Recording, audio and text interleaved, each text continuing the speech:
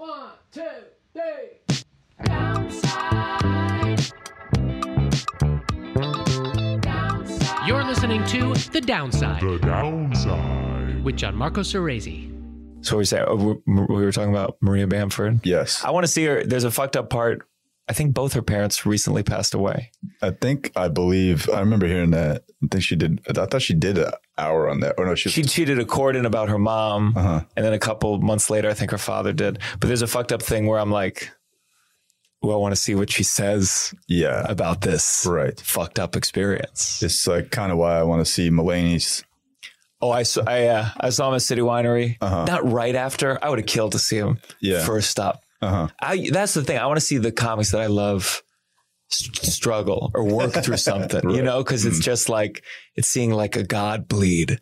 It's like, let's see them figure stuff out. Yeah. That's my favorite thing to do. My wife went to see him.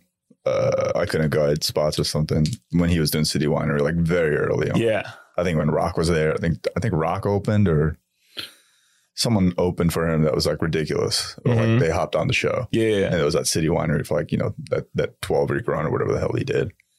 And she said it was good. But I want to see that was a year ago, I think now. It was just like, I think one part, which definitely won't be in his special, was he talked about when the tickets went on sale, the website crashed. And he was talking about how when he heard that it crashed, he's like, yeah, it fucking crashed. That's right. I'm John Mulaney. And he really like showed that side of him that is not appealing. And that's what was so good about it. I had a showing that side of me moment last night. Yeah. I was on stage at Paramount and I think it's probably like 30 minutes into the set. In part of the set talking about cancer where I'm like relaying to the crowd when I was talking to my parents about getting cancer. Yeah. And this guy, I'd seen people like film, like taking pictures and stuff. And I can tell if someone's taking a picture, like I'll look at it for a little bit to see if it goes down or not. Sure. And I saw a corner of my eye. This guy just had his phone up like the whole time for like 5 minutes. And in the I couldn't stand it. And at some point once I hit the punchline, I had like about talking to my dad, like I was like, all right, I got to come out of this fucking set real quick and be like, are you recording? I'm like, let's turn that off. And like, I had just like this moment of like, I could feel myself being angry. Yeah. And, luckily I caught myself being angry and I was like, cause I spoke to him in like an angry tone. I was like, what are you doing, man? Yeah. Are you recording this? Let's delete that shit. And it was like dead silence. It's 1,200 people quiet, waiting for me to like freak out or have a meltdown or something. Because I had relayed to them I was on shrooms at the beginning of the show, right? And so I was like going through this emotional shit. And then luckily someone yelled out, Nimesh, it's my birthday. I was like, I was like, thank you, God. Yo. Because like, the cancer stories of how I found out I had cancer on my birthday. And so I said to that guy, I was like, well, hope you don't get cancer. And that luckily like saved the room. Yeah. Like bailed me out of that situation. Because I was like, bro, I thank God for that guy saving my life. Because that could have gone sideways. It reminds me of there's a Dane Cook album back in the day where he really like gets mad at Audience Member. He's like, if you keep this up, we're going to throw you out. And then his save was like, doesn't feel like you're at the dinner table with your divorced parents or something. Like he had a save that it was so well scripted. I'm like, oh, you must have to get angry a lot of shows. You have a perfect save. Yes. But the phone is tough. I've had people that are like, oh, my friend couldn't be here, so I want her to see the show too. Right. And then you tell them to stop, and then when they bring the phone back up, then you're stuck. Yes, that has to stop. I know that's one of your sayings. Yeah. This has got to stop. Like stop. But it's never going to stop. My thing is this. Okay, so it's not going to stop. I think recording will stop or should stop. Well, then you're going to have to take people's phones. You're going to get 1,200 people. There's going to be one in the bunch who hasn't learned the code. Yeah, who's just going to sell my bootleg on fucking the streets. DVD of Nimesh Patel doing 7 minutes. You know, it's like, like my point is like, what I wanted to talk to the guy about, what I felt coming up in me was just like beyond you putting it somewhere and it, like, I'm not saying anything wild. It's just like Sure. something I'm controlling. I'm telling you, I'm going to put this out in like 2 weeks or whatever, you know, like you spent a good amount of money to be here and you're just, and like maybe it's the shrooms or like the existential crisis I've been having of just like, what are we all doing? What is it all for? Sure. like, do you not get that you should just be present? Like, I don't understand like how you don't know that, man. I think it's funny being on shrooms, telling someone else to be present. Like, let me get you some shrooms, and I think you'll understand this a little bit better. Like you about being in the moment. You should be in the moment. I felt very in the moment. That's the thing. Yeah. It's like I knew I've been in situations before where I'm just like, all right, I gotta take a breath and like get back to this before my mind goes a million miles ahead and I like destroy this guy, you know? And so what's the maddest you get? I mean, do you get a temper? Do you have it in you? I definitely have anger in me for sure. Yeah. But are you a yeller? Are you a cursor? How do you get angry? Are you mean? On stage, I'm not, I try to be very like composed. Like I am very composed on stage because I know that the room is dependent on my energy at the end of the day. There's definitely been moments where I've just been like flustered with anger because I know I can't act the way my instinct is telling me to act. Yeah. Like I can be very mean. Like sure. every comedian has like a very strong capability of exacting the perfect thing to say to somebody to destroy them. It could be super cruel and super mean and like destroy someone's like entire emotional well-being, you know? Sure. We all have that. Yeah. Deep within us, you know? And like, it's not something I use or whatever the hell it is, but my anger, if it's like with people in general, it used to be like, I can yell like I have a very capable yelling voice and screaming voice and all that shit, or I can be ice cold and just destroy you. So when I'm on stage and I feel anger, I get flustered. That's my emotional response because I can't be angry. Of course. Because that would destroy everything. It's not funny. Yeah, it's not funny. Nothing's funny about real actual anger is not funny. Yeah. And it becomes I also know that anger is very destructive. As an emotion in general, like throughout the world, it's like half the reason the country is the way it is because people are angry, don't know how to behave about it. I think about Michael Richards at the Laugh Factory. You know, it was what he was saying, no doubt. Yes, but it was also the rage. I mean, it was so hateful and angry. Yeah, it was just awful to witness. Yes, it was like what? Like that is a strange thing to have in you. He's probably coked up. It was supernatural anger. Yeah, a little bit. What bothers me about people like that getting angry is like, what did you work so hard for? You got $500 million. Well, it's like if you're in that bad a place, just you can leave. You don't have to do your spot right now. If you're really having a real day, right. Michael Richards. Yeah. Go home. But take a nap. Like Dave says, like had a bad spot, you know? Yeah, such a good. You know, it's like we've all been there. So like the anger of it, my anger is like on stage. Like I was just very flustered. Yeah. Last night, and anytime I'm angry on stage, it comes out as flustered, or I'm like in disbelief almost. That A, that I'm angry, and then B, that the thing that has happened is happening. And I get mad at myself for being angry. Like I should be more emotionally mature. I just wish sometimes that my anger supersedes the like cutting line. And it's because my father was just a yeller. He was just a yeller. So I just feel it in me and I just want to scream, shut the fuck up. And sometimes because sometimes I'd be like, shut the fuck up. And it's funny. And it gets, you know, a little laugh. Right. And then other times I didn't hide it. And I go, shut the fuck up. Right. And the audience goes, whoa. Yes. Welcome to The Downside. My name is Marcus Razy. I'm here with my very special guest, Nimesh Patel. Thank you. Thank you for being here. You talk about doing shrooms. Yesterday, so Brendan Sagalow came up to me and he had a bag of not very appealing looking edible of like fruit roll up type shit. You know, you had to unstick it. And it was like 2 p.m., 3 p.m. He offered some. And I was like, I didn't really want to get high, but I was like, be cool. You're at the comedy festival. Right. And so he gave me a little piece. And as I'm putting it in my mouth, I was like, how much is it? And he said, though the whole bag is 1,000 milligrams. Now for me, weed. Yeah. For me, at this point of the day, if I want to be sober by the time of my show, 2.5 to 5 is what I'm looking for. Right. And so I even I secretly only took half and I spit out the other half in a napkin just to be chill. Right. Not to feel like I was wasting this gift that he had given me. Right. And I was so fucked up 30 minutes later. Oh, really? I was so fucked up. I went to Barry's Boot Camp as this treadmill kind of workout class. And I was I kept going to the wrong treadmill every time we left, came back, and I was high for the shows. And I would never be that high. I don't like being high. It's not a fun feeling. Let alone for this thing. This is still important to me to do well on these shows. And I did not and I couldn't shake it. I had coffee. You got to eat. Yeah. You got to eat food. It's just to eat fatty food. But what about you? Do you like doing? No, I forget where I was.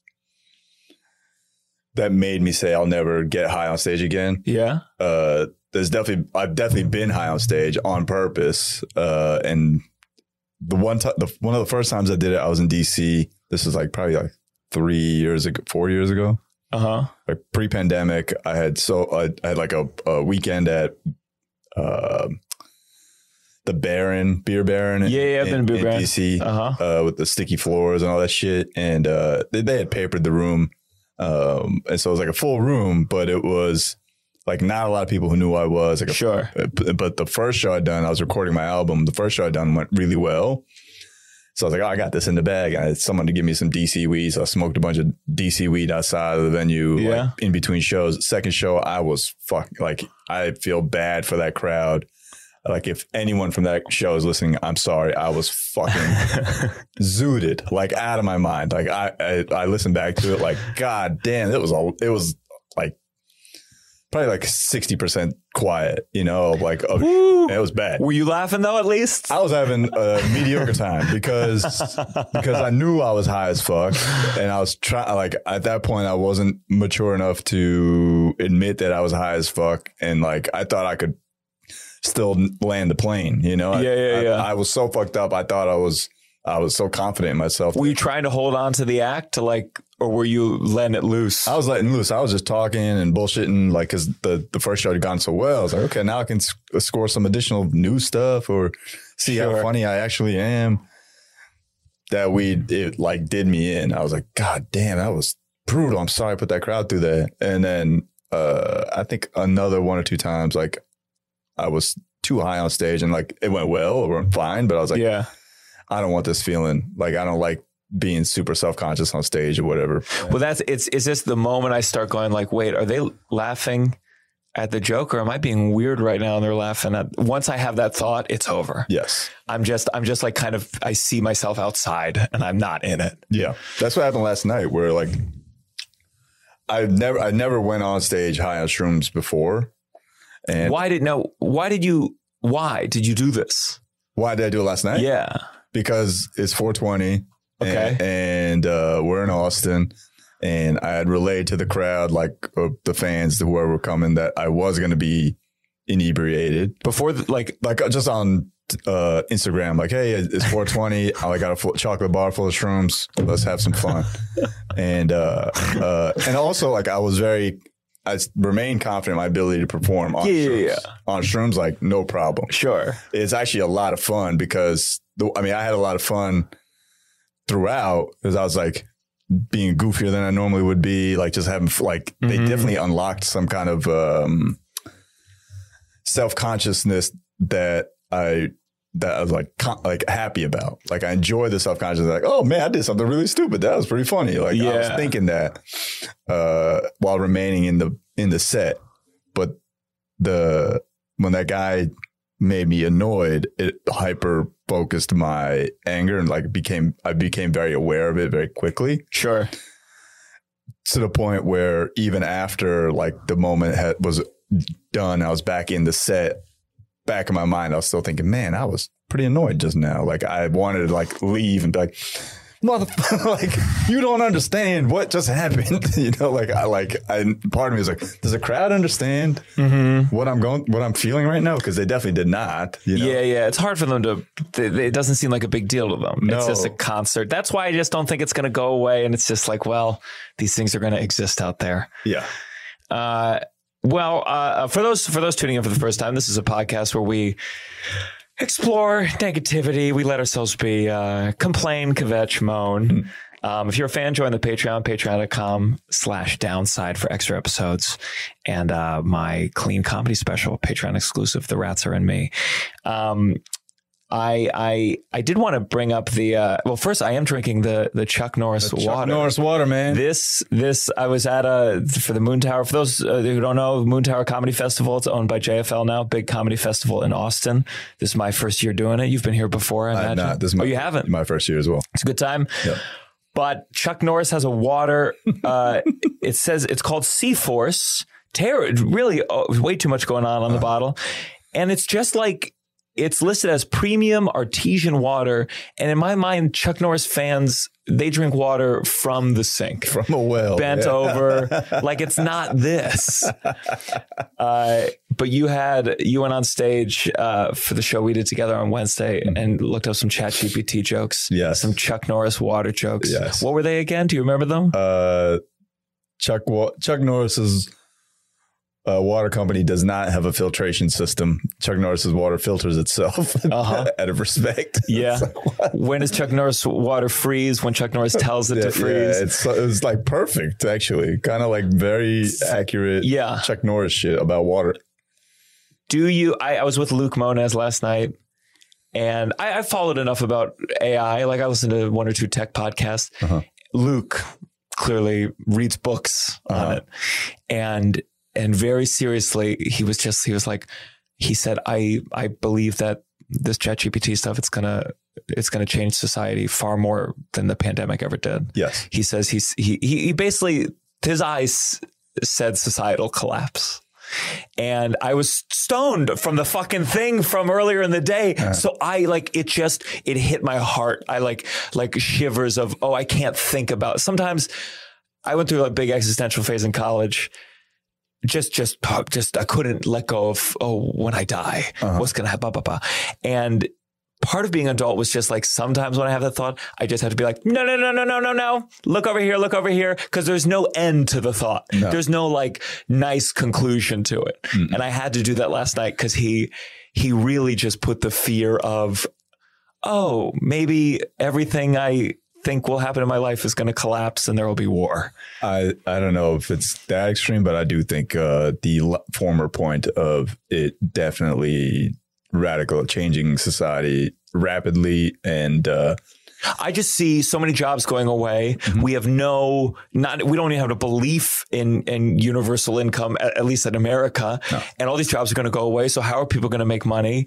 And I just assume the rich will capitalize on it, and the middle class will be destroyed. I mean, sometimes that's what it takes. Sure. For change to come. At some point, these incremental changes we're trying to make in society aren't going to be enough. Yeah. Enough people need to be without hope for the world to actually change. It's just whether they'll have enough digital police dogs roaming the streets to keep everyone in line. Yeah.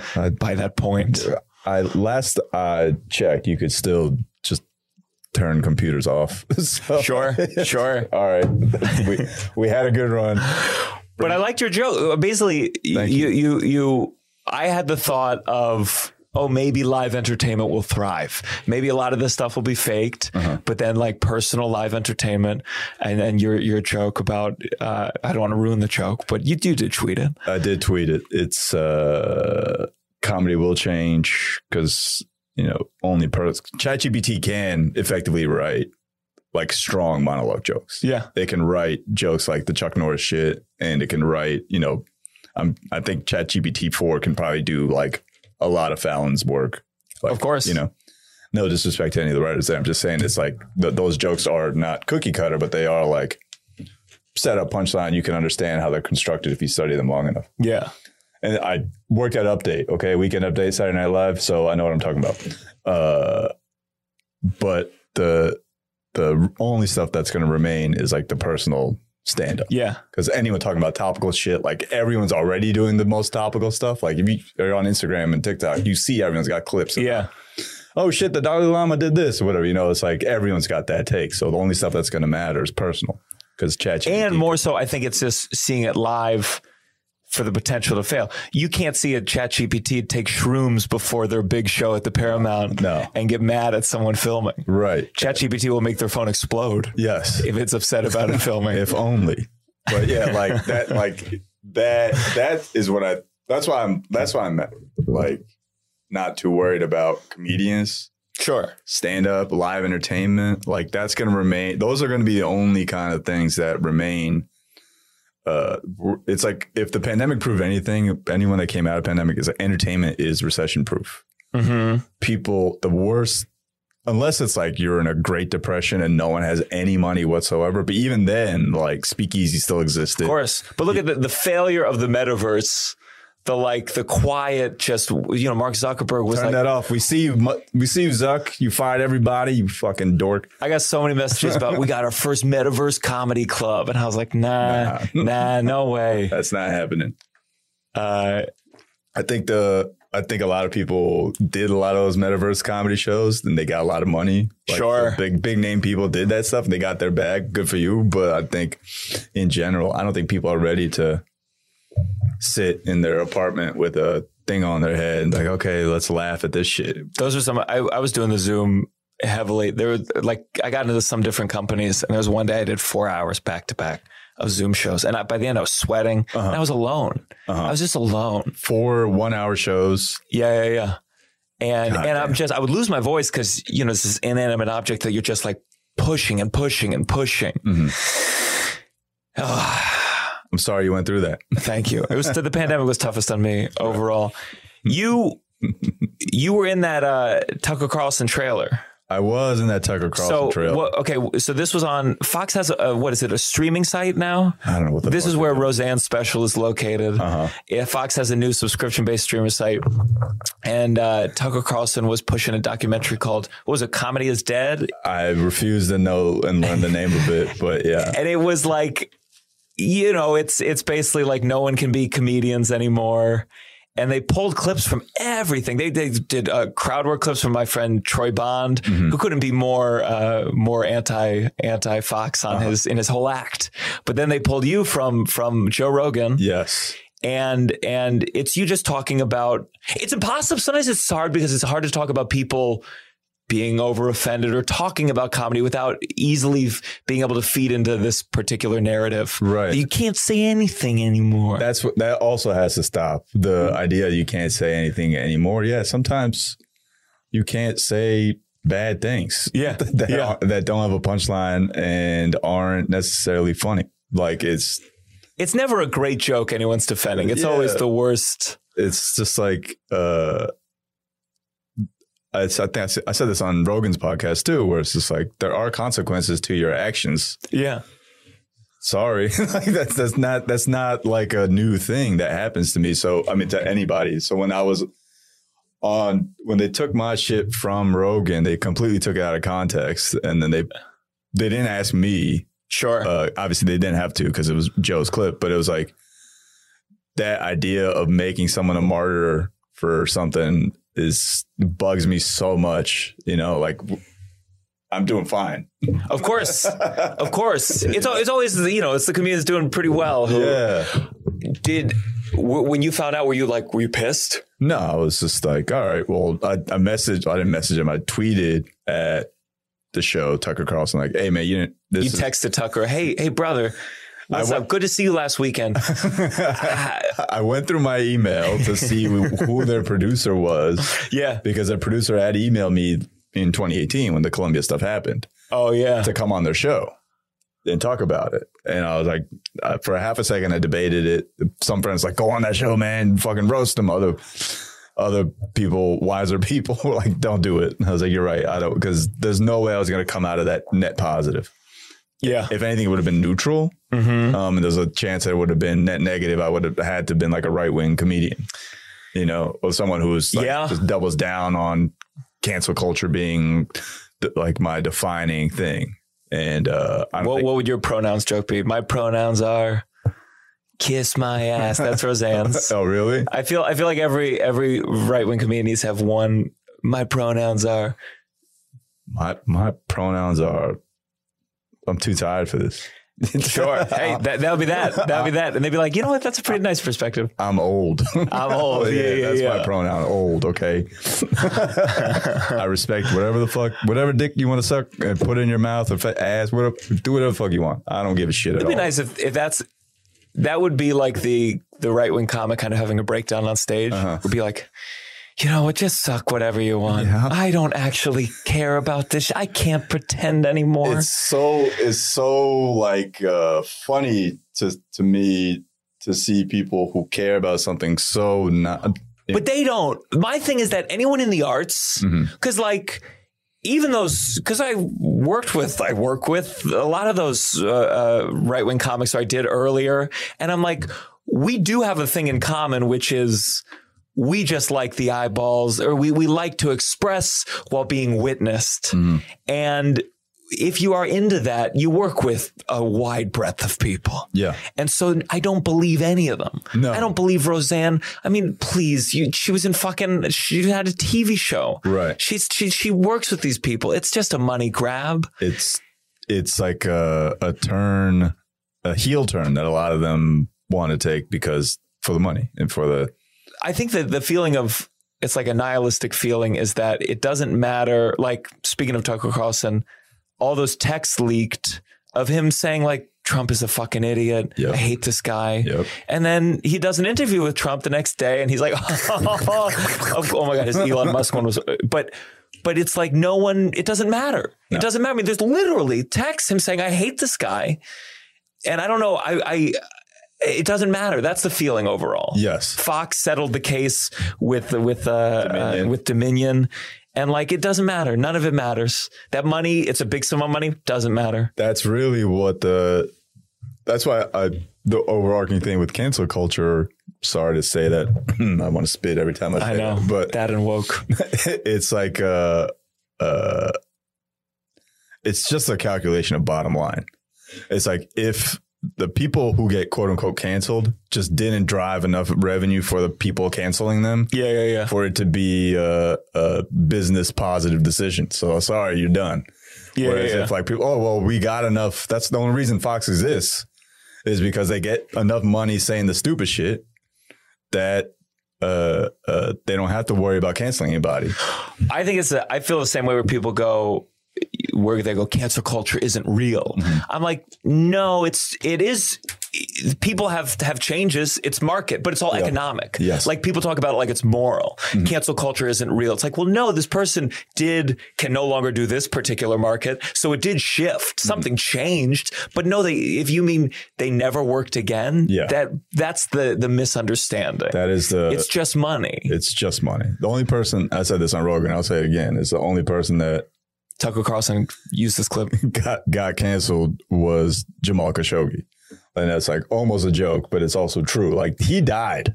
Yeah. He got beheaded because he was talking shit to somebody and saying things. Yeah. The rest of us are fine. Like Columbia, quote unquote, canceled me. I sold out Paramount last night. Like I'm full of Asian people, by the way. So it's like, am I canceled? Sure. I think that when you say that, it's just like, do certain societies get in a place where it's so good that then you make up these things? I mean, I think if Jamal Khashoggi had been beheaded by, an American, maybe people would be like, okay, we can't say cancel culture anymore. Right. But you're right.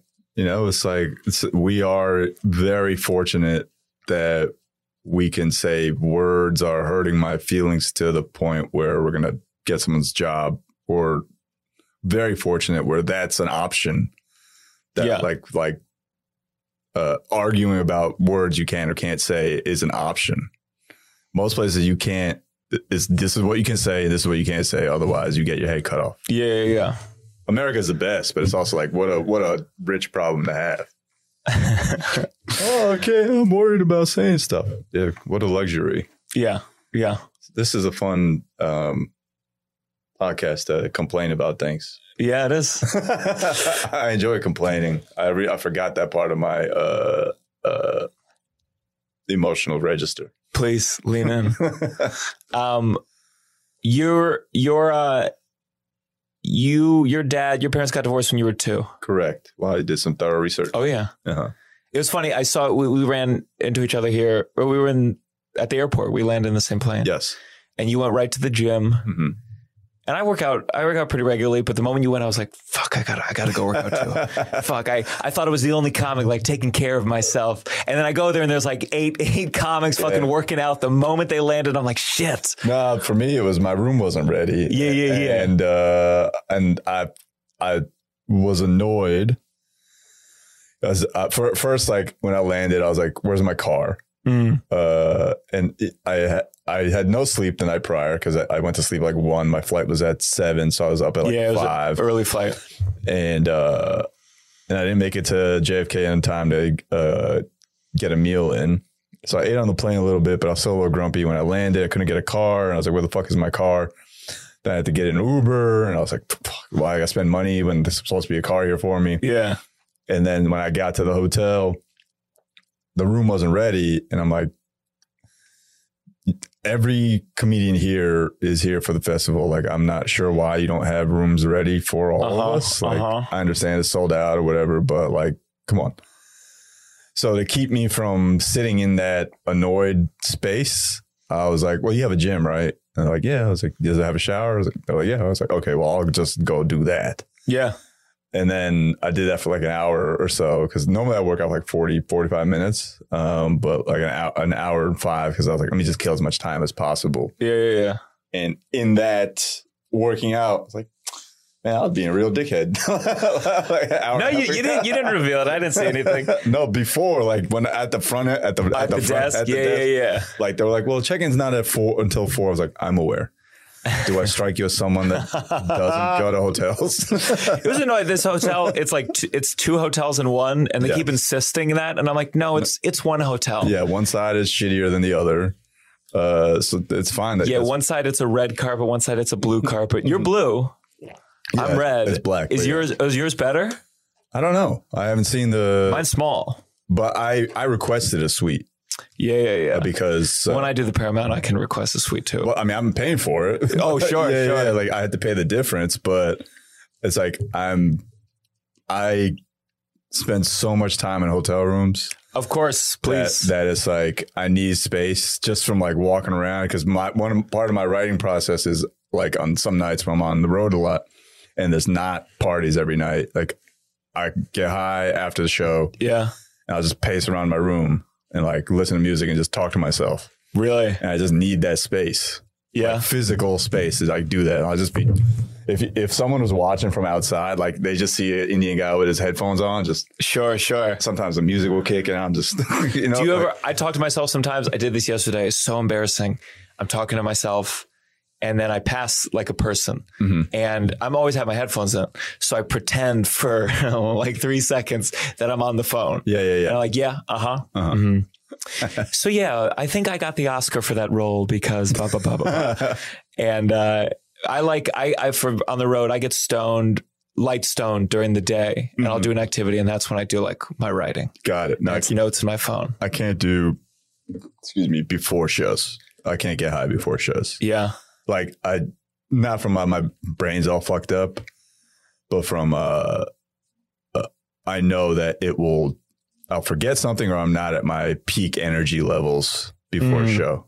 My pre-show routine, I try to LeBron like my pre-show shit, you know, it's like very regimented. Yeah. Lunch around noon. I got to take a nap. I got to get my gym in. I got to shower. And then I got to like write like 30 minutes before the show, like just put the set list together. Yeah. That's what I do. You know, it's just like a very structured kind of thing. Yeah. And then the show happens. Then I'll get high afterwards sometimes. Yeah. So all that to say, I need the space. And are you listening back to the sets or you? I wish I did. I have a new thing, transcribes it pretty well. And I can scroll through it and just look through what I want to. How quick, what's the turnaround? Right away. What's the app? 10 minutes. It's called Transcribe. So yeah, basically it writes out kind of everything I said and then it breaks it into chunks. So if I go like, ooh, let me hear how that played. What's the app look like? Oh, that's pretty good. It does a pretty decent job. It's called Transcribe. Yeah. That's the app on the Apple Store. Yeah. How much is it? I think it's free, but like I buy like 10 hours for $20 or something, or you can do, I'm thinking of just subscribing full time. Yeah. Cause especially the worst is when I have a 2 show, sometimes I want to know some stuff from that first show before the second show. When I do this, I can figure it out real fast. Right. I definitely got to get on that. I usually I send my sets to the rev.com if I need it. Yeah. But this is good. If that's automatic, then sure. Yeah. Transcribe, please sponsor this. Yeah. So your parents got divorced when you were 2. You don't really, do you think you have snapshots of your dad in your mind? Like when you were that age, or 2, there's no memories? There's 0. You've never met him since. You've never wanted to. You don't even know if do you know if he's alive or dead? He's alive. He is alive. He's alive. Where? Jersey. From what I understand. Would be funny if he saw you in the Tucker Carlson thing. It would that's what he was. It would be fucking hilarious. And that's when he reached out. He was like, "Hey, I can't believe you made it so far." I know he got remarried and all that kind of shit. Kids? Yes, from what I understand. Who's giving you this information? Your mom? I'll just hear piecemeal from like random, like the last I heard was from a wedding planner who my cousin was friends with, who was ending up planning his other kid's wedding or something. Jesus Christ. Right. And I'll be like, what? Well, that's great, but I don't need to know all this shit going on. But like the rub is like, I can't care. I'm not going to reach out. I refuse to do that. I never wanted to. Is the thing about pride? Like, do you have anything inside you that wants him to reach out? No, not at all. I think part of it is like, all right, well, I guess I don't understand that part of manhood where it's like, okay, like cold blooded, but that might be where I get it. Where I can be very cold and just like, yeah, you're out of my life forever. I can do that. Yeah. What you do with friends, exes? What do you mean? I've done it with exes for sure. Yeah. And just like, all right, we're done. That kind of thing. So it's like, I know that exists in me. And the desire to open up all that beyond it just being like, oh, what happened? Like my mom remarried, you know? Yeah. My dad, the guy that raised us, is like God, you know? So it's like, for me, it's like, I don't ever want him to think that I'm lacking something. Yeah. You know what I mean? Oh, I get that.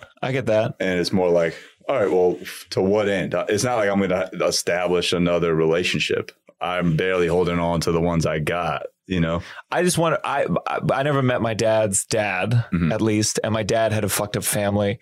And so I think because of that, I've never really had an interest in my heritage. Like I know my great grandpa's name, and I've never bothered. You know, someone made a family tree at one point. I never gave a shit. And I sometimes wonder if whether it's a connection that would like make me feel, I don't know, more part of the world, part of for me to not really be interested of where I came from. Like literally the human beings that resulted in my existence. I wonder if I have a detachment that would make me feel something good. I don't know.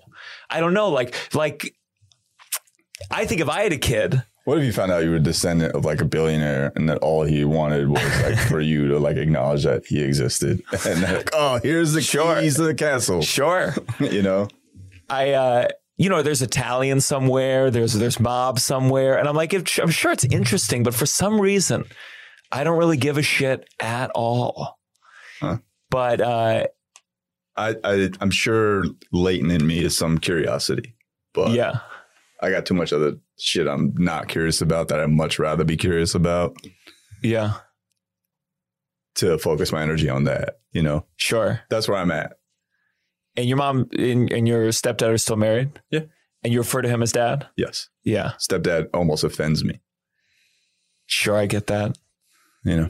I had a stepdad. I just called him Bill. Yeah, that would be bad if I did that. But it would. But yeah, like it's. How old were you when they got married? My parents? Yeah. I don't know, 4 maybe? 4 okay. or 5? Yeah. So like that's from the beginning. Yeah. But I don't have any memories I have very few memories of childhood. Like, I'm sure like they're blacked out. I'm sure they're repressed. Why? That I won't talk about. Okay. But yeah, there's like very few memories of childhood. Like, Yeah. And it's concerning because I don't know if I went through anything physical that like that like fall on my head a bunch of times that I don't remember shit, you know? Yeah. So, all that, like when they got married, all that kind of stuff is all just like out of my head. Like there's no memories there. But I think what's my father, he had a heart surgery last year, and I had that thought, speaking of like not being interested in my heritage or like knowing a lot about my family, was, oh, I'd love to know the full medical history of my entire family. And it's just like, oh, that is the part that is good to know. Yes. I would like to know. I suddenly go like, yeah, you know what? I'd like to know how everyone died. I would love a document of how everyone died. I know on my mom's side, there's like a lot of suicides. So I'm like, okay, I can keep an eye on that one. When I got the cancer diagnosis, my sister did some digging and found out that I think my paternal grandfather or something had died of cancer. Yeah. Something. I'm like, oh shit. All right. Well, that makes sense. Yeah. Like, oh, that now it makes sense that I had it. Cause like no one on my mom's side, her aunt passed away from leukemia, but I don't know if so I know cancer's in the family tree somewhere. Sure. But like that, to echo what you said, yes, it would be good to know how everyone's. Yeah, it's like my dad's dad died of a heart attack, and I always want to ask, like crudely, I'm like, was he fat? Was he? Did he eat shit? Like, I want to know, like, nothing. It won't happen to me like that, right? But it's also like, what can you control? You're controlling what you can control, of course, and of course, like therefore, I don't give a fuck about how they died or what they did. I know that my mom's got arthritis. It probably explains why my knees hurt. I got to mitigate that. My mom's dad had a quadruple bypass at like 70 years old. So how old? 70. Oh, 70. Yeah. I thought you said 7. I was like, God damn. No. Like 70 years old. If he had quadruple bypass when he was 7, they would have had to invent the quadruple bypass like 30 years prior to when they actually did, you know, like 1933 when he was 7. But anyway, he'd be like the first pig's heart. Yes. I would not be here today if he had a quadruple bypass at 7. But like, I know that, but Indian people in general, we have poor heart health. It's like South Asian Americans have poor heart health. And why is that? Because we're like skinny fat. Like yeah. All our food, at least my generation, the generation above, like, it's vegetarian and all that, but it's like cooked in oil and like you eat bread and spices for breakfast. Like it's not good for you. Sure. And like you think American sugar is bad, American sweets are bad. Like have an Indian dessert. It's just like gulab jamun is one of the most famous desserts. It's literally a donut, is a munchkin sugar ball dipped in syrup. Yeah. And that's like, you could eat like 3-4 of those and that's like dessert. It's like, no, you are eating diabetes. You know, and so like Indian Americans have this high incidence rate of heart disease as it is because on the outside we're skinny. Yeah. But in like my grandpa was skinny. Sure. He had like, you know, a belly that developed, but he was also like 95. But yeah. So we don't necessarily see us being unhealthy. Sure. So it's always on the inside. But, you know, I take care of myself now because I know that that's happening. And I'm beyond it being in my genetic dispositions. Like, why wouldn't I do that? Why wouldn't I take care of myself if I can? So when you found out this hasn't been a very funny podcast, by the way. I'm sorry, Josh. I think the visual of the 7-year-old getting a quintuple bypass got a couple laughs in there. So when you found out about the cancer, it's was it one testicle? One testicle. Righty is gone. Special coming out. Is out. It's called Lucky Lefty. It's on YouTube. Please go watch it. Oh yeah. So you found out. You said you had a hernia before. I had. This is the arrogance of myself. Yeah. Of like, and I was on the road. And I was like doing a bunch of shows and my balls hurt a little bit, but I was like, nah, I just been working out like a motherfucker. That's yeah. I got a hernia from a deadlift. I know that feeling. You know, like, that's all it is. And like, I've had a hernia before. That was in 2016. Like when I got the Oscars writing job, I was like, I'm going to the Oscars. I gotta get in fucking shape. I'm gonna be for the writers' room. I'm gonna be the Oscars and be fucking pumping. I'm gonna have me in my tux. People are gonna see me when the credits flash at the very end. Yes, no, at the governor's ball when I sit by myself because everyone around me is mega famous. Yes, and I'm like, what? Oh yeah, this is not every. I think I'm in super fit writer over there. I think I'm in a nice tux. Meanwhile, everyone's been dressed like Tom Ford. You know? Of course. I'm like, oh, my parents got me this. You know, it was my 30th birthday gift. Off the rack at Ralph Lauren for sale. You know, like yeah. Were you in shape? Were you in good shape at that point? Yes, I was in good shape, but I'd had a hernia. That's what it cost. Did you have the hernia while you're at the Oscars? I had the hernia January 2016. The Oscars were February 2016. So I was working out a lot. And I felt that pain. I was like, what the fuck? Like that, the next morning, I went to the city MD. They were like, oh yeah, you got a hernia. You need surgery. I was like, fuck. How long does it take? They're like, probably takes like half a day for the surgery, or not even like an hour for the surgery. And then like a week or so of recovery. I was like, okay. That's it? Week? Yeah, it's just like they stitch you. I mean, it's like you can walk and all that kind of shit after. It's still like the scar takes a very long time. Yeah. Did you get the mesh put in? Yeah, the mesh put in. Yeah. And so I remember before the Oscars, like, how am I going to get in shape again? How do I got to stay in shape? I got like 2 weeks, and like I asked the doctor. This is so funny. This is the last thing that matters for the fucking Oscars. Yeah, but I wanted to be cool, man. Yeah. And I asked the doctor if I could swim, and he's like, yeah, you can swim, just like don't do anything crazy.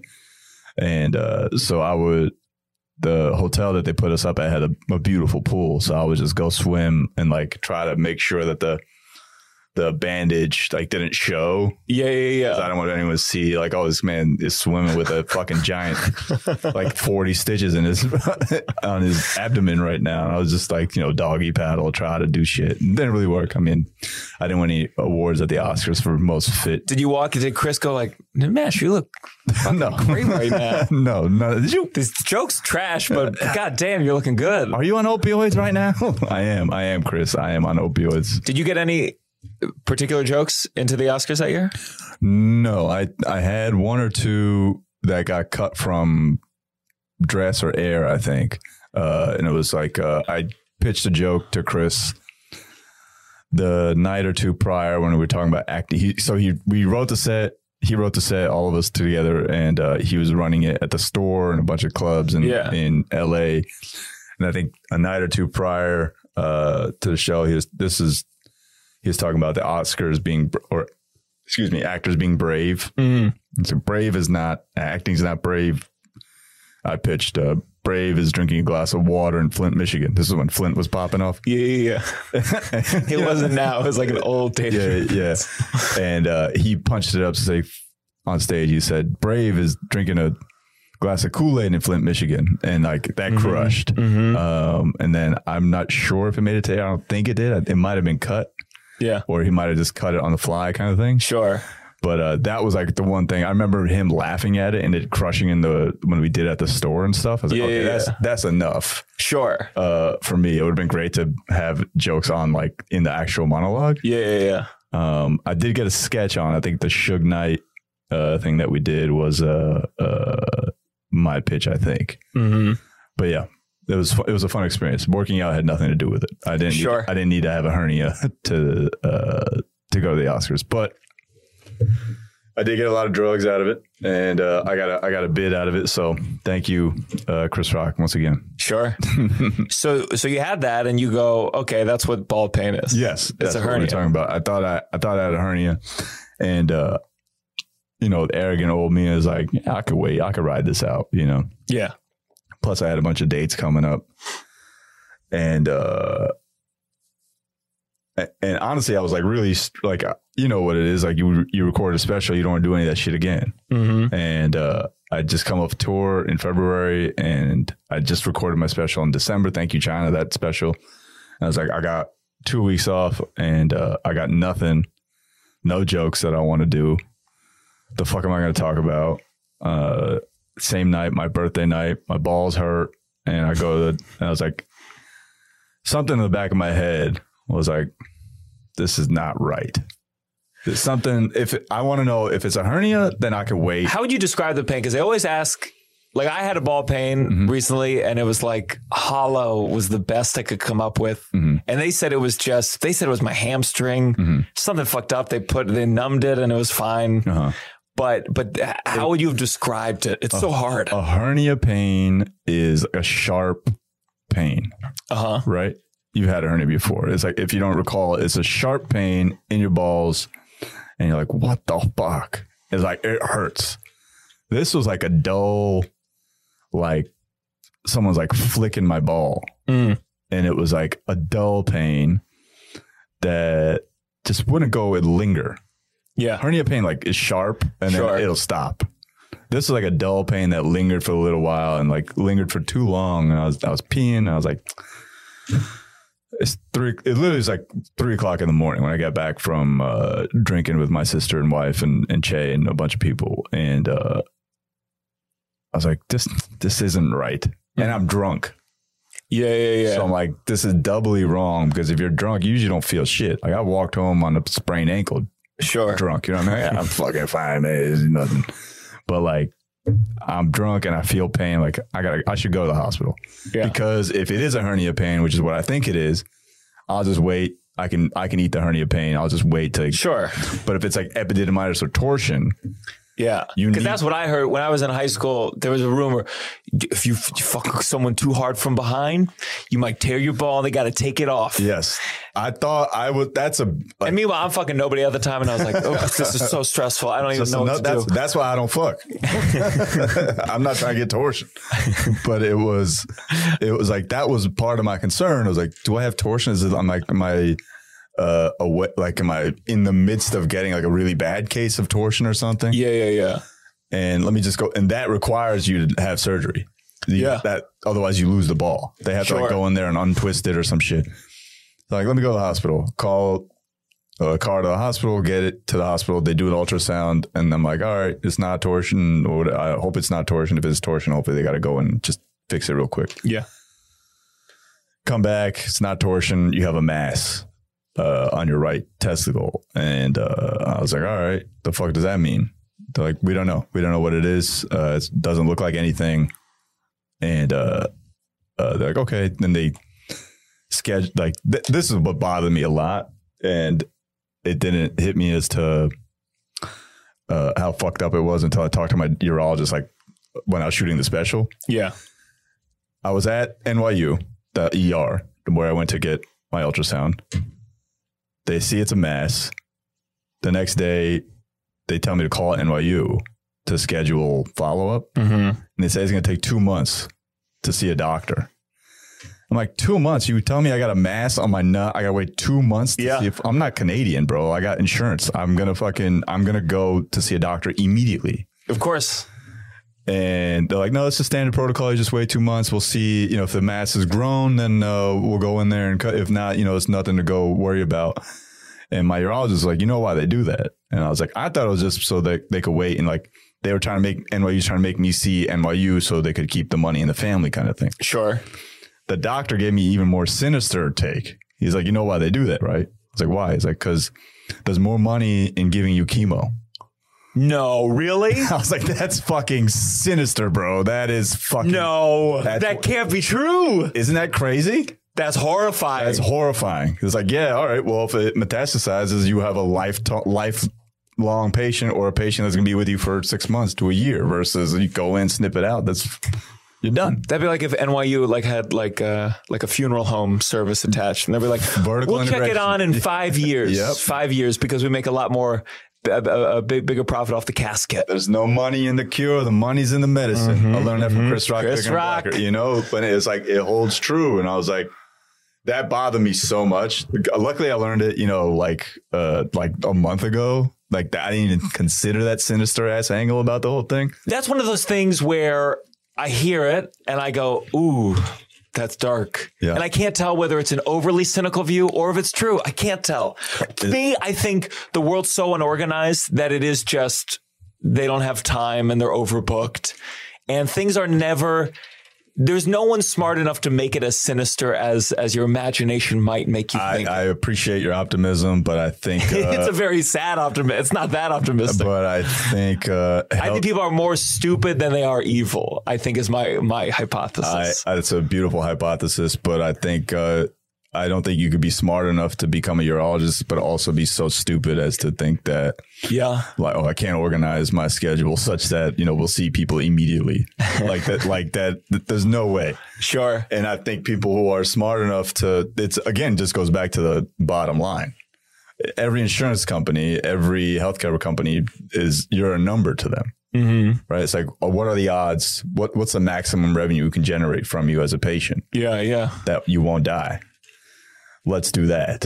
Sure. It's very rarely about the quality of this person's existence or their general well-being. It's just, okay, how do we milk as much money from you as possible?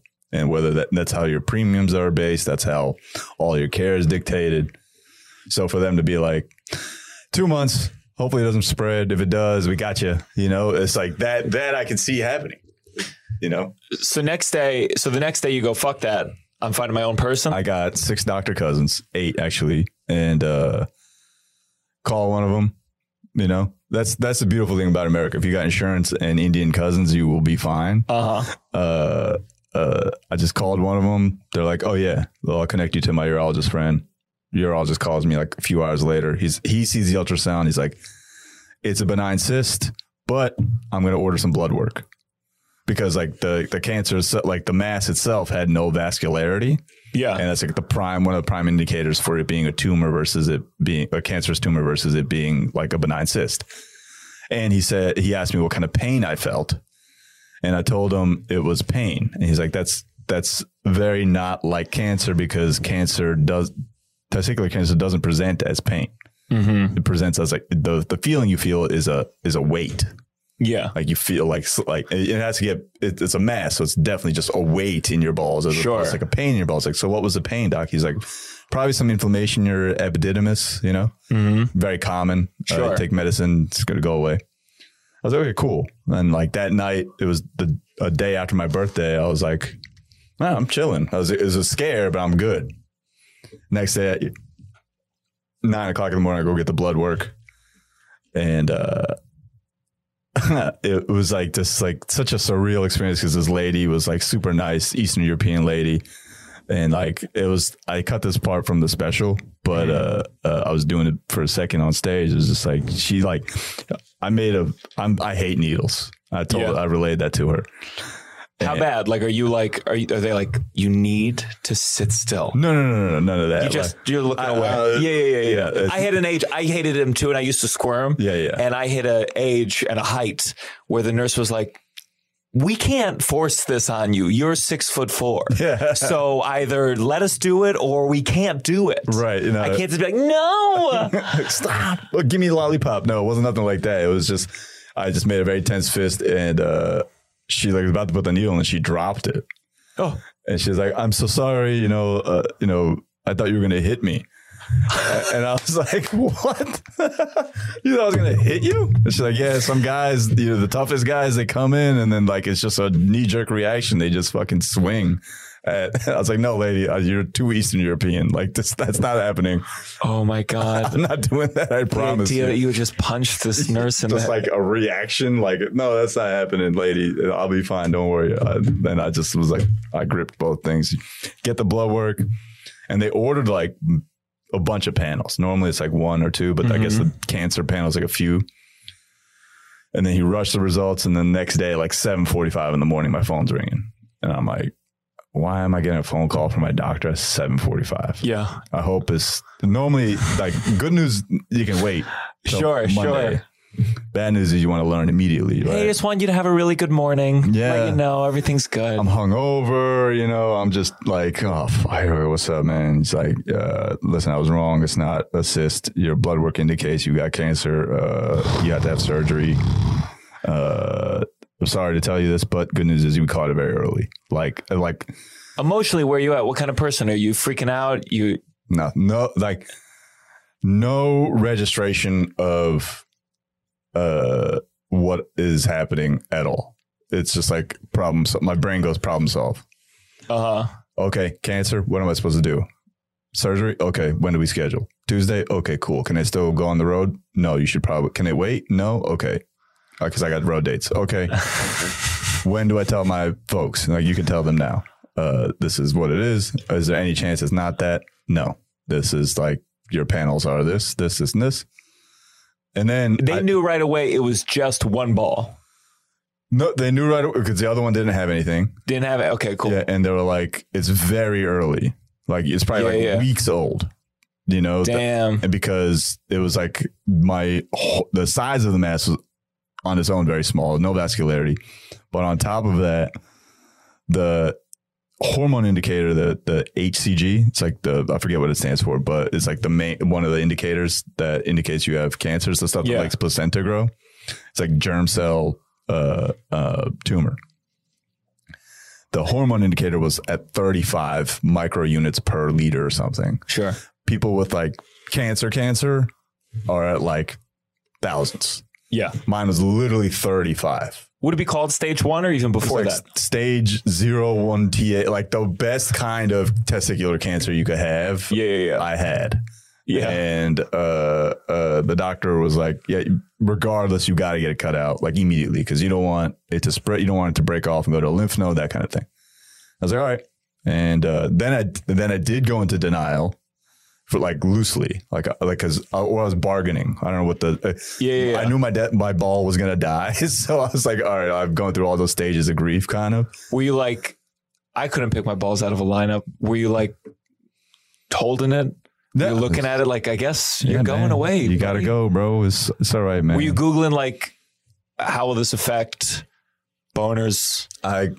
My first thought was, right. That's your first question immediately. I thought prosthetic. Did you get a prosthetic? I did get a prosthetic. They put a fake, and this is, it might be like my memory or the doctor didn't tell me that he was going to put a fake one in. You know, I kind of just woke up and I was like, what the fuck is this shit? Like, why is I thought it was going to look a lot different than it did. I thought it was going to be like a deflated balloon kind of thing. Sure. But it was like just a regular old ball sack. And I was like, he's like, yeah, I got you. Did it look the same? Was it more even? It looks like nothing ever happened. But it's because it's your skin. Yes. It's your testicle. It's my scrotum. Scrotum. And they go in like right above. It's kind of hard to point out here, but they go in right above. You watch the video, guys. Nimesh is now on the table. He's showing us. Put your pants back on. There's a degree when women get fake tits. Sometimes with their friends, they're like, feel them. I feel like with guys be like, you want to feel the fake ball? Touch the ball, man. What is it made out of? Silicone. So it's got a squish to it. It's kind of like a lychee candy. Have you ever had one of those? It's like firm and soft at the same time. It's very nice. It's a lot more confidence inspiring than the left one, the fake than the real one. You could feel the difference between the two. 100%. Yeah, you could fake one's a little bit. One. You could like the left one, like the real one, like it still has some sensitivity to it. You know, like it could hurt if you squeeze it too hard. The right one, is a stress ball. Like I could go to town, dude. Oh my God, that's your new stress ball. But yeah, so like when the doctor told me, I woke up and I was like, what the fuck is this? He's like, yeah, I got you hooked up. And they put a fake one in because like psychologically men need to. Like they did. I do this in the special, so I don't want to shit on it too much, or step on it too much. But it's like, I didn't know this, but it's like psychologically men need two balls.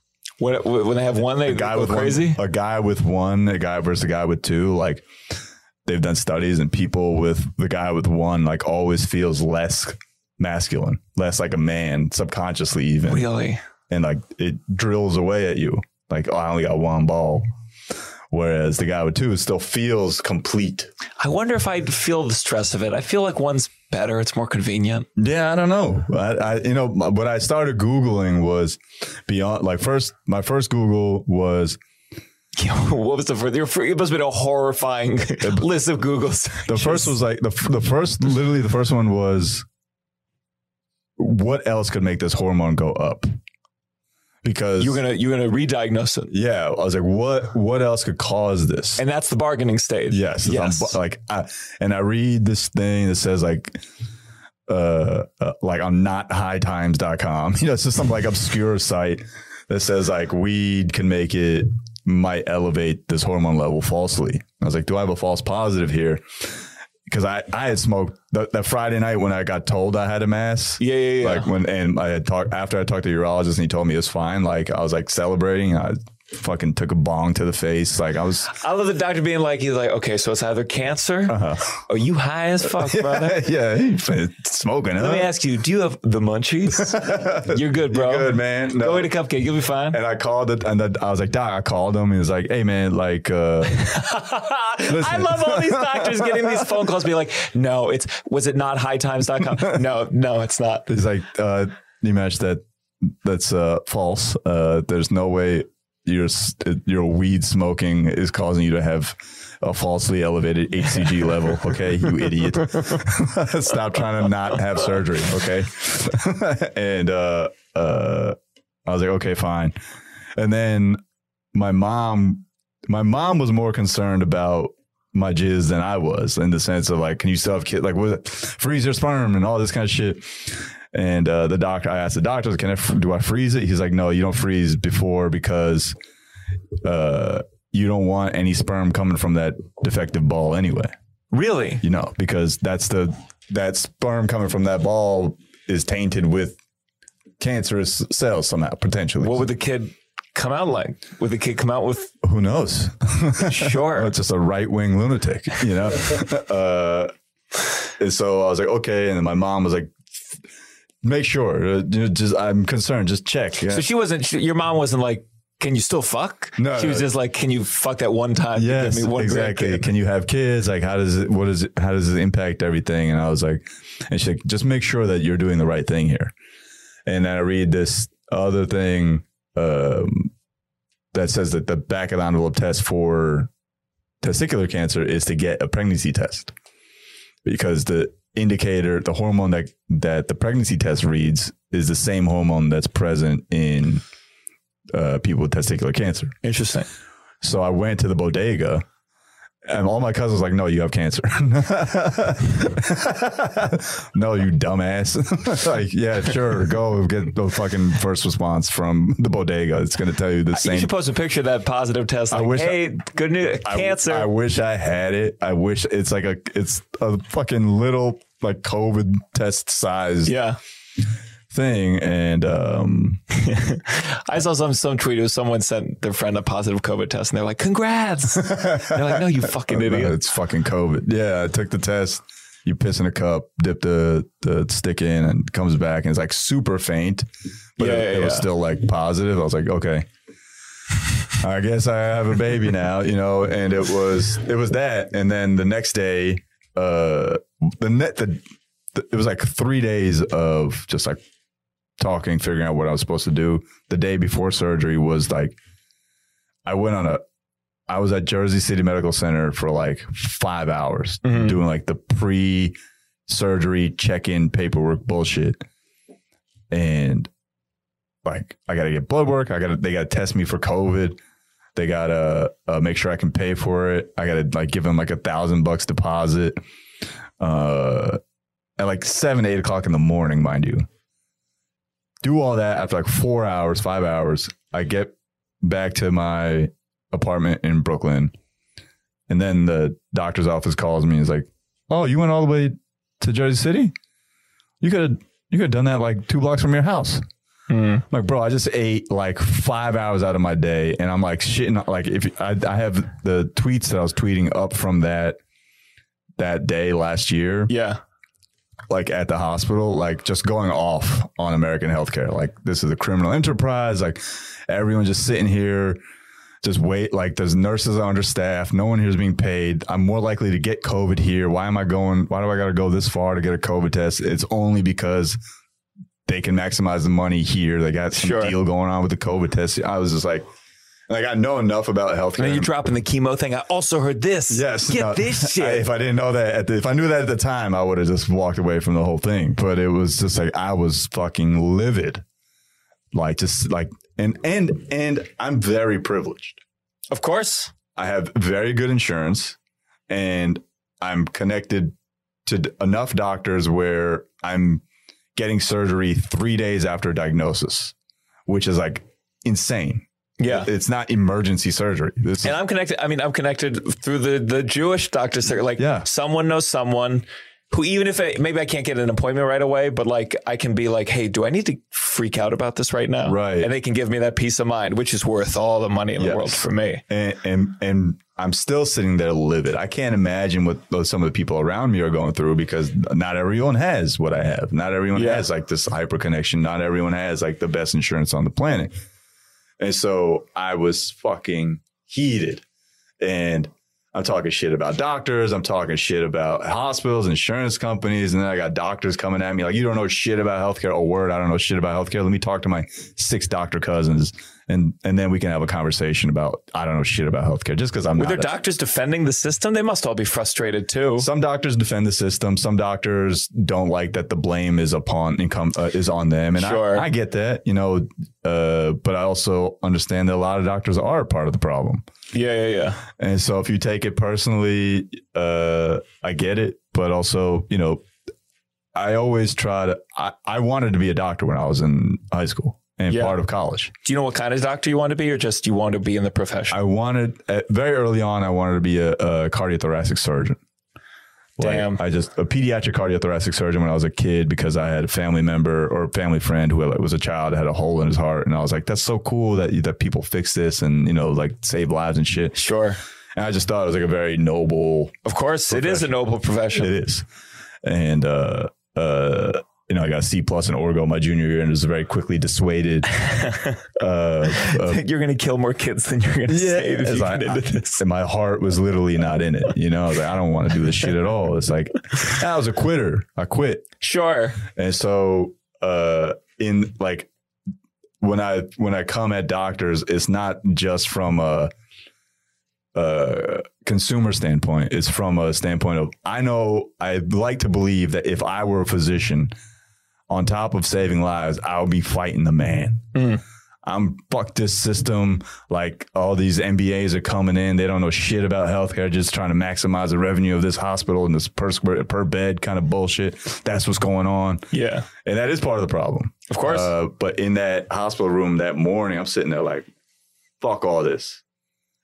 Meanwhile, I'm benefiting from the hypercapitalism in the system. Like I'm seeing a doctor literally 2 business days after my balls hurt.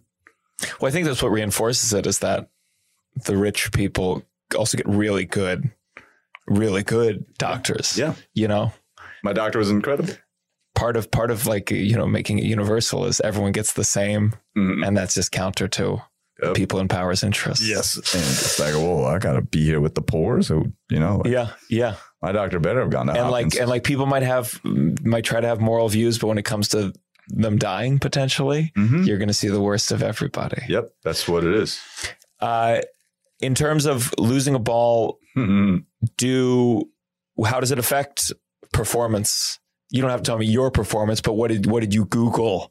Does it say like half as much? It doesn't. Or does one ball make up for it? It just starts overdrive. That's what it is. Yeah. The doctor told me, is like, no, this is, the human body is like this miraculous thing people barely understand.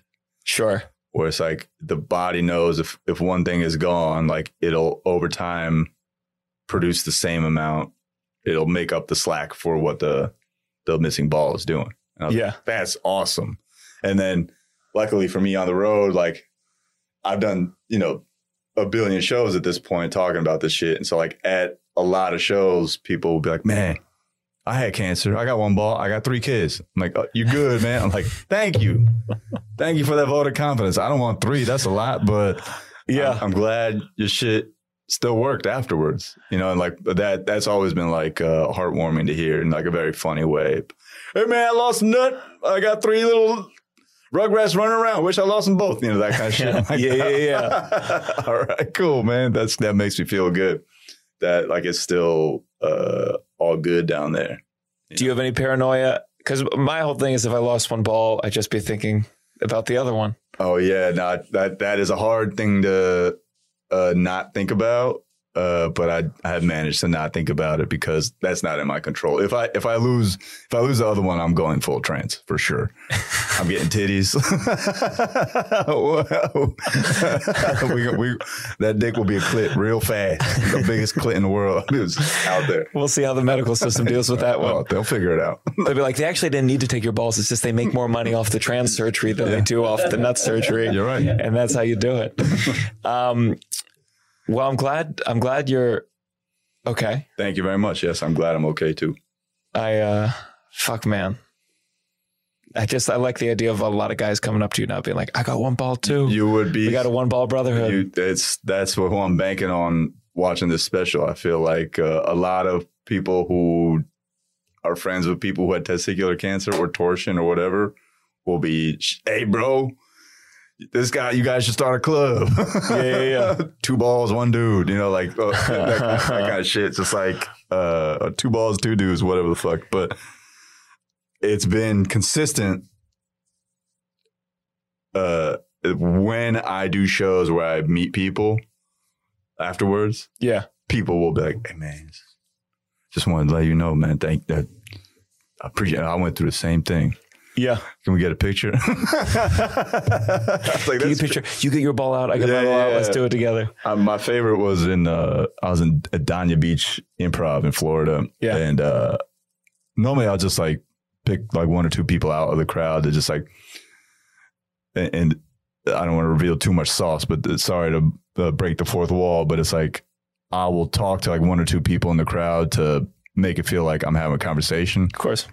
So that the rest of the crowd is jealous and they want to have a conversation too, and pay attention more. And I was just one guy, and I'll usually find someone who has never heard of me or seen my shit before, and end up talking to one dude in the crowd and like relaying the story effectively to him and everyone else like through him. He came up after me. He's like, how did you know? I was like, know what? He's like, last year I went through the same shit, bro. I was like, that's crazy. The balls aligned on that one, like God was like, these 2 nuts need to be together. And I was like, that made me feel so good. Cause even if I didn't make him laugh, I had helped him process some shit. Cause when you have testicular cancer, like you think about it every now and then, like, it'd be amazing if you could start sensing it, deep, you can see a man, you're like 1 ball. Mm-hmm.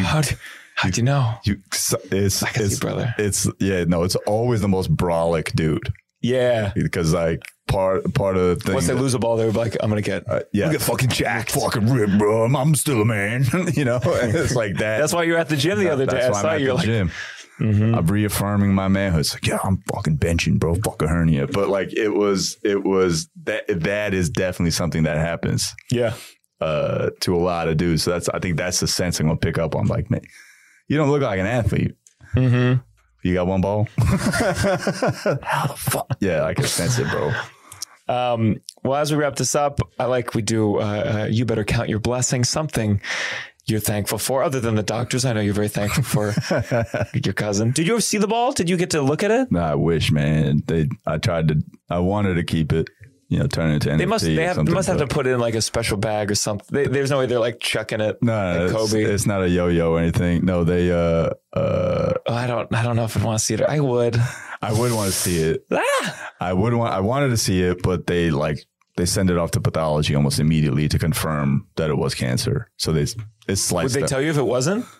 Yeah. Hey, our bad. It was weed. Yeah, it was weed. Oh my God. We should have listened to you, dude. Looks like something. You should have stuck in medical school. You are a genius. Something was just stuck on your ball, man. But it was, they know, like, no, you got cancer. I was like, okay, cool. What am I grateful for? It can be super. I'll tell you what, a lot of hotels, I sometimes feel like a lot of the roles that like a concierge played like went away. Mm-hmm. So like if you ask them like what's a good restaurant there, they have no idea. And so I really appreciate when someone's like really personal or feels like they're in the know. And I had an early flight. I was booking a 4:30 a.m. taxi and I called this company, and after I hung up, she was like, don't go with that company. They don't show up. Oh, I've seen a lot of people freak out because they don't show up. And I was like, thank you so much. Oh, at the hotel. It was a different hotel. Oh, okay. But it was just like, anyone at the front desk who is going that extra step beyond. I feel like there was a time when hotels, they'd like, you know where to go. And now it's like, you do it all on your phone. So there's nothing. You don't get the feeling of like, welcome to the hotel. Yeah. And so when someone makes you feel that, it's a nice feeling. That's a good thing to be grateful for. Yesterday I was very grateful for, I'm grateful all the time. Mm-hmm. It's very hard emotion to constantly have in your head. Of course. Of gratitude. But yes, I'm grateful for it. Now, in the moment, I was just like, thank you. But yes, I went to the market at the hotel. Yeah. And I got a croissant and it was $7. Mm-hmm. And I wanted a croissant and I just got it. Yeah. And I was like, $7 for a croissant. And the guy behind the counter was like, yeah, it's like the airport here, man. I'm sorry. And I was like, just like that guy acknowledging. Yeah. That we live in a fucking crazy world where a croissant like that's like this big is $7. Like that felt like a human moment. Yeah, it is nice. It's like, yeah, man, what the fuck? Charge me less. But I know it's not his croissant. Of course. That's when I was in Vegas. When I did the Cellar at Vegas. It was a feeling where everything was that. Every hotel, Starbucks coffee, $9. And it just felt like, fuck you. And it's not their fault. No. So it's nice to get a little like, you're right, man. Yeah. You're right. This is fucking dumb. This is a dollar. The croissant is $2. I wish I was seeing any of the margin that they're making, you know? It's like, yeah, man, sorry. I'm like, I know. I appreciate you acknowledging the fucking bananas ass world we live in. Was it good? No. All right. Gray market in Austin. God damn it. $7 for that croissant. Like for what? It's not flaky. It's not buttery. God damn. That was like a $2 croissant for sure. Mm-hmm. Like it was not $7. I paid $7 for a croissant before. I'm like, man, this is a fire ass croissant. This is fucking perfect. No, it feels really powerful when they tell you before sunset. I'm like, how much is the coffee? And they'll be like $9. I'll be like, that's okay. Yeah. I'm gonna go. Yeah. That feels good. $9. Yeah, I'm too much of a pussy ass consumer. Yeah, like inflation's is like, yeah, all right. When am I not gonna have coffee?